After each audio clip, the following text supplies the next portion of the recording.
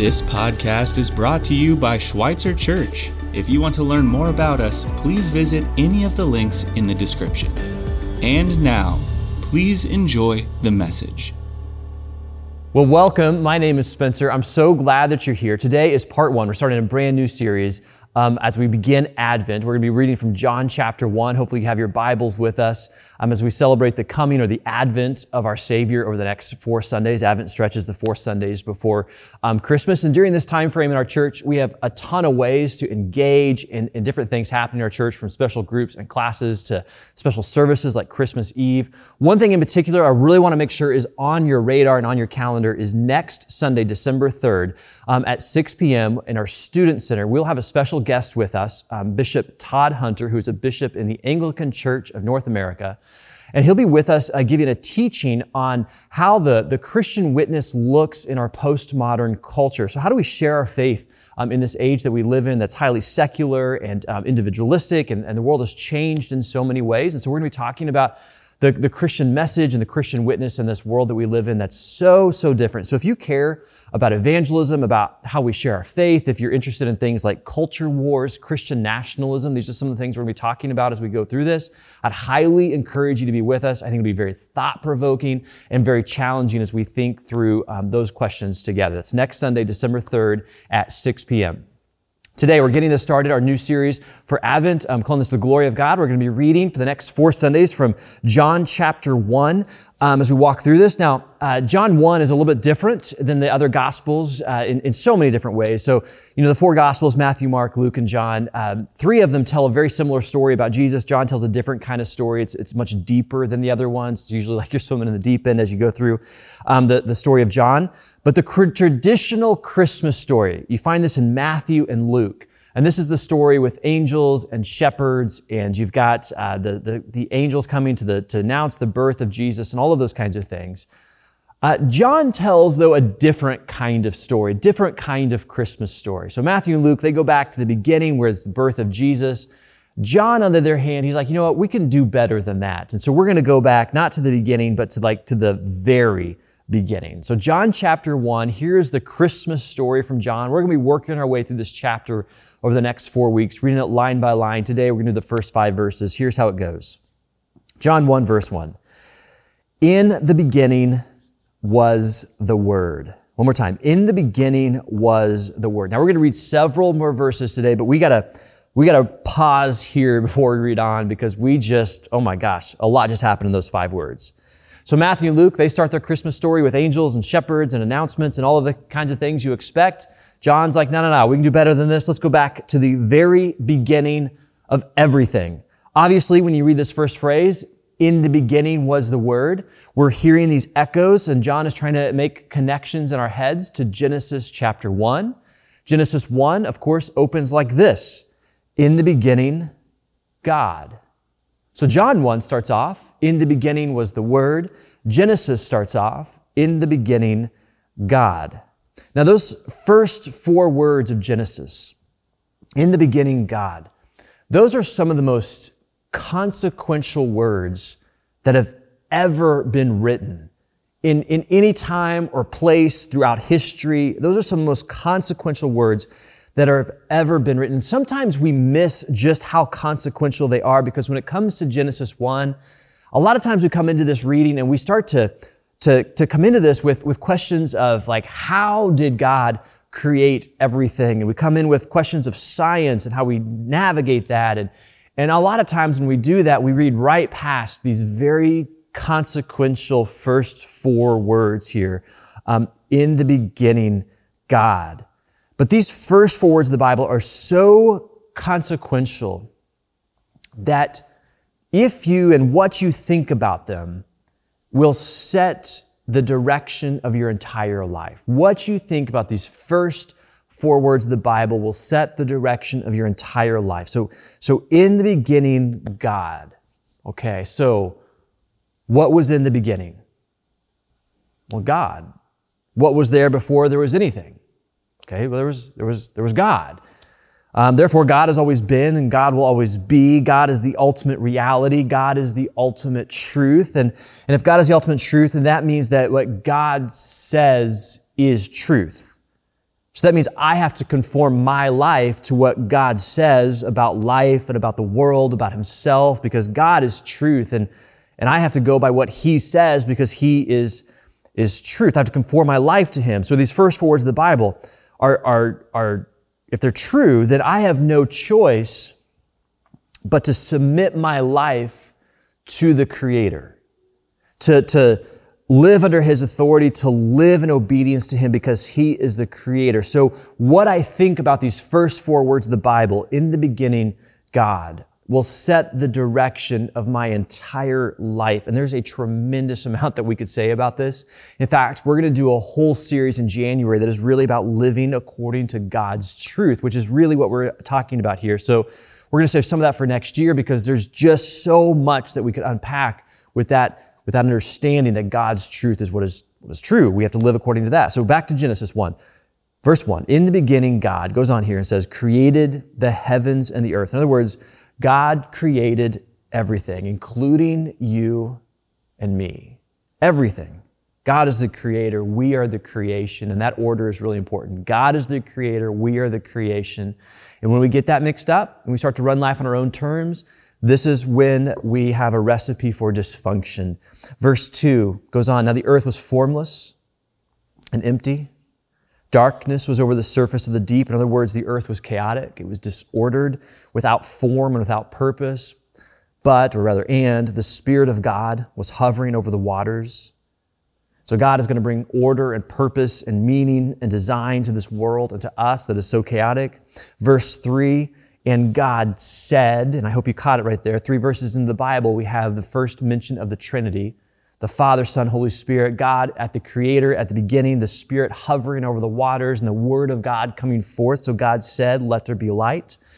And there was light, verse 4, and God saw that the light was good, and he separated the light from the darkness. Now, Genesis 1 goes on with similar order of creation, description, days of creation. God speaks these acts of creation into play. God calls it good, which means that creation is not arbitrary. Creation is by design and purpose, and that includes you. You were created with design and purpose. You are not an accident. You are not here as some sort of accident of just an evolutionary process. You are here by design and purpose of God. Genesis 1. Let's go back to John 1. In the beginning was the Word. Now, I hate to spoil this if you're not quite sure about this yet, but spoiler alert, John is talking about Jesus here. Jesus is the Word. So I get John's call back to Genesis 1. He's reminding us here that how God has always been. God is the Creator. But what is this about the Word? Why does he call Jesus the Word of God? And on one hand, of course, we're reminded of how the Word of God is what created all things. God said, let there be light. God said, let the ground come forth. God said these kinds of things. And so the Word of God is the creative action of God. And of course, as we go through the Old Testament, the word of the Lord is often at times for God's movement and action and instruction to the people of Israel and the people of God. So the word of the Lord is often what brings creation. It's what brings instruction about how to live. But there's another aspect of calling Jesus the Word that we also need to consider. So John is writing this in Greek, not in Hebrew, because he's writing to this wider audience than just Jews. And the reason he's writing in Greek is because as the early Christians went out into the world, they brought this message to everyone, to the Greeks, which is the common language of the day, just like English is as well in so many places around the world. And so they wanted to share this message with the world, so they wrote in this language. And as they did this, John and other preachers and writers had to find ways of connecting their message to this world that they were starting to engage in. And so as you share this message with new people, you've got a new ways to connect with them. And if you think about Greek society and Greek life, the Greeks were famous for having, advanced ways of thinking about the world. We call that philosophy. So we still talk about some Greek philosophers today. Aristotle, Plato, Socrates. These are still names that are lifted up today. And so what John is doing here is absolutely brilliant because he is connecting Genesis 1, this ancient Hebrew thought, as well as Greek philosophy of his own day. In Greek philosophy, stemming largely from Aristotle, there were this way of thinking about life that consisted of kind of three main, you might want to say, forces that were at work in the world to create life. These words might sound familiar to you. They may not sound familiar to you, but these are the three Greek words that were often used. First, there was this idea of pathos. Pathos is the emotional experience that we all have. So what it is to be human is not just that we're, robots always responding to things, but we have emotions. The word empathy, sympathy, you hear that in there. Pathos is buried in there. It's the emotional experience that we all have. That's one of the forces at work in the world. Another one is ethos. So pathos and then ethos. Ethos is about morality. It's about ethics. It's how we make decisions. And so humans are able to weigh good and wrong, good and bad, and able to make right from wrong, those kind of decisions, that we have this moral capacity within ourselves. But then in Greek thought, there was this other word that also got lifted up, logos. So pathos, ethos, and logos. And logos is where we get the word logic. So humans have this way of thinking logically about the world, this way of having reasoned thought about life. And so generally we translate the word logos as the word. So in John chapter 1, in the beginning was the Word, is this Greek word here, logos. Now to any native Greek speaker in the first century, they would have heard that and be like, I know exactly what you're talking about here, because this was a common way of thinking, that the logos was this rational thought or reason was thought to be the underlying principle about how the world worked, this universe was held together, and that humans have this unique ability to make sense of the world according to our rational thoughts. So if you remember history from like 10th grade world history class, whenever you took that, you might remember that the Greeks discovered all kinds of higher learning, like geometry. Remember the Pythagorean theorem, a squared plus b squared equals c squared? That's Greek thought. You think about Greek discovered how the planets moved in the sky. They discovered complex calendars and complex government, and they got smarter as a society. And as they did so, they believed that humans had this capacity, this ability to understand the logos, the logic of the universe, how it all worked together. Now, what's interesting to me is that this Greek way of thinking, this underlying principle of rational thought, was lost for centuries in human thought, at least in the West. And that's what we call the Dark Ages, until eventually we come upon this time of history called the Enlightenment. And once the Enlightenment people come along and they start to talk again about this underlying principle of rational thought, although this time people didn't talk about this rational thought in terms of logos, they talked about this rational thought in terms of science. So have you ever noticed how some people will talk about science as if it's personal? Like it's not uncommon to read an article or to hear a news report about some new scientific breakthrough, and some of them will say something like, science led us to this conclusion. And I hear that and I'm like, well, that's a weird way to talk. Science led you somewhere? Like science is a personal force. Science is this personal, active presence in the world. Or sometimes you might hear people just bluntly say something like how science is a belief system for them. And so they will say something like, I believe in science, as if it's a statement of faith. And so you may have observations that come through the scientific method. Certainly that may be true for you, but to say, I believe in science as this scientific force, or to say that it's this personal force in the world, is a really strange way to talk. But John, if he were alive today and writing a gospel to share with us the good news, he might say something like this. He might say, you know how you see this underlying principle, how the world works, this scientific method that you have? There's someone who's behind that. That one who's behind that is actually from the beginning. He's always been. All that is created is actually from Him. He is the logic of life. He is the Word who is from the beginning. His name is not science. His name is not logos. His name is Jesus. This is the point that John is trying to get across, is that He is this underlying principle to everything that there is. So one more time, John 1, verse 1. In the beginning was the Word. But the Word was more than just the logic of the universe. It's more than that. So John goes on. He says, and the Word was with God, and the Word was God. He was with God in the beginning. And so the Logos, that is Jesus with God, and he is God. And this is classic Trinitarian thought, that God is one. He is God, right? That's what it says. But he was also with God. So God is also three distinct persons. That's classic Trinitarian thought. So our claims about Jesus are nothing less than that Jesus of Nazareth is fully God. And I understand that there are lots and lots of people who push back at that and have a hard time with that confession of faith, but there's lots of people who do that. But many are willing to accept that Jesus is a moral teacher, but to accept him as God himself is too far for some people. But John makes no bones about this. From the very first verse of his book, he is telling us that Jesus is God in the flesh. The one from the very beginning. He has always been and always will be. This is who he is. He is the force that is behind all things. He is the underlying principle of life. He is the one who spoke and all things came about. He is the Word from the beginning. Verse 3, through him all things were made. Without him nothing was made that has been made. So therefore you were made through and, I would say, for him. We are made with intention and design and purpose. Verse 4, in him was life, and that life was the light of all mankind.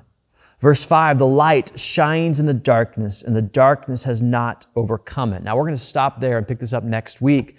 But I hope you heard all of those echoes from Genesis chapter 1 and those first few verses from John, that Jesus is the Word from the beginning. He created us. He is the one who made light on the first day of creation. He is the one who made and brought all life into this world. There's all kinds of echoes to Genesis 1 as we read through John 1. And this is not just about Genesis 1, though. That happened at the very beginning, because John's point is not just to say that Jesus is the reason that you are here. He's trying to make a bigger point than that. Because he's not just saying that Jesus is the source of all life that there is. He's not just the logic of the universe. John's point is not just to say that Jesus created all things. No. John's saying that while all of that is true, also that because of Jesus, there is a new kind of life that is available to us. A new kind of creation. Throughout the Gospel of John, it's 21 chapters long, there will be one of the things that Jesus talks about over and over and over again is about how he brings life. Listen to some examples of this throughout the Gospel of John. John chapter 6, verse 35, Jesus declared, I am the bread of life. Whoever comes to me will never go hungry, and whoever believes in me will never be thirsty. John 10:10, the thief comes only to steal, kill, and destroy. I have come that they may have life and have it to the full. John 11, verse 25, Jesus said to her, I am the resurrection and the life. The one who believes in me will live even though they die. John 14, verse 6, Jesus answered, I am the way and the truth and the life. No one who comes to the Father except through me. And I can keep going, by the way. This book is 21 chapters long, and there's over 40 references to Jesus bringing life. So when Jesus talks about life, and he gives us invitation to life, he's not talking about this in a Genesis 1 kind of way. Like he's not talking about just life as we know it, breathing and heartbeats and brain function and biology. That's not what he's talking about. That kind of life has already been created. So that's not what Jesus is getting at.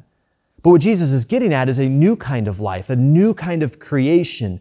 And this is why John starts off his gospel with these echoes of Genesis chapter 1, because he's like, you remember what Jesus did then? Well, what he's going to do now is something altogether new. It's a new kind of creation. This is why this book is pointing to what we eventually get to, an empty tomb found in the middle of a garden, because there's a new creation that is available to us through Christ. Now, we're not done yet.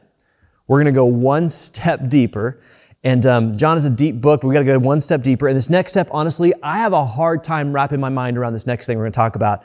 But it's so important. So John writes this poetic, deep, moving opening about Jesus, how he is the Word from the beginning, how he is God, how he is the one who is the creation of all, he was creating at all times. John's hinting at this new creation. He writes about how Jesus is the source of life, not just life that we know, but also this new creation that's available to us. And this is about as big picture as you can possibly get. I mean, John is painting in broad strokes today, and so therefore we have covered some ground. I mean, we talked about creation and Trinitarian theology. I mean, but geometry came up at one point. The Pythagorean theorem was mentioned. I mean, we talked about the Enlightenment. We covered some ground today. And the reason we did so is because this opening to John is just so incredibly deep and it's big picture, and so we covered some ground. But at the exact same time, however deep this opening is, we have to understand that as John is describing the Word, the Logos of God, the underlying principle of life, as John is describing Jesus, who is God from the beginning, John is not just describing an idea or a doctrine or a theology or a philosophy. John is describing his friend that he traveled with, his friend that he ate with, his friend that he laughed with, his friend that he prayed with, his friend that he mourned with, his friend who taught him how to live, his friend who he saw crucified, and his friend that he saw walk out of the empty tomb alive. It's his friend. John is describing his friend who is the Word that is from the beginning. And so somewhere along the way, and I don't know where it was, maybe it was at the cross, or maybe it was at the empty tomb, or maybe it was when John saw Jesus walk on water, or maybe it was this other random time that we don't know anything about, but somewhere along the line, John came to the conclusion that this man, Jesus, is not a man like other men, but rather that what he offers is life and a new creation. That this man, Jesus, is the Word from the very beginning, that he's not like other men. He's not like other people, and therefore he can do what no one else can do. And John, of course, this is something that he personally encountered. He encountered this new creation that comes about because of his friend Jesus, who is the Word from the beginning. One of the things I love about John is his personal story. So when we first meet John in the Gospels, as a young man, one of the things we very quickly learn about John is that he has a bit of an anger problem.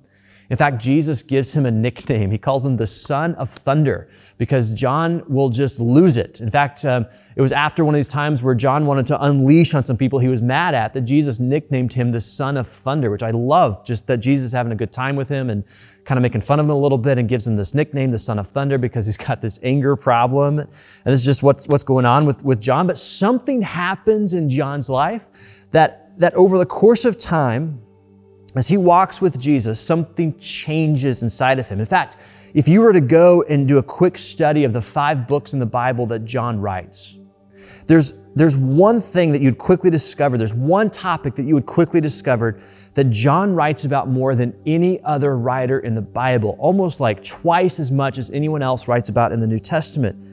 And it's not the kind of stuff that you might expect someone with anger problems to write about. He doesn't write about vengeance and getting even and putting people in their place. That's not the thing he writes about more than anyone else. No, the thing that he writes about more than anyone else is love. What happens to somebody who has an anger problem and should be going to anger management and is so tense and he loses it so much that Jesus even makes fun of him and gives him a nickname about this? What happens to somebody that they change so much that the thing that they become most known for is their thoughts on love? Like what happened in his relationship with Jesus for his life to change so much like that? Was it because Jesus gave him some quick tips on how to cool off, or Jesus gave him a book to read about cooling his life and maybe living with more zen or something like that? Well, of course not. What happened is that John encountered and then put his faith in and his trust in the Word who was from the beginning. To use a phrase from Jesus, John was born again into this new kind of life, this new creation that Jesus brings. This is what Jesus does. As the Word who is from the beginning, this person Jesus has come to bring life. And this life is the light of all men. This life is the light that we are looking for. And this is not just life as we know it. It's not just life as we continue to go about it. It's a new kind of life. It's a new kind of creation, one where we are made new and our lives are changed. Because the one who is from the beginning has given himself for us. And this is not just an idea. This is not just a theology. This is not a philosophy. This is not a doctrine or a dogma. This is a person that has come for us. And this person has given himself for us that we might have life. As he himself described it, it's life to the full. It's a new kind of life, an eternal kind of life, an everlasting kind of life. It's a new creation that has been given for us that our lives might even change.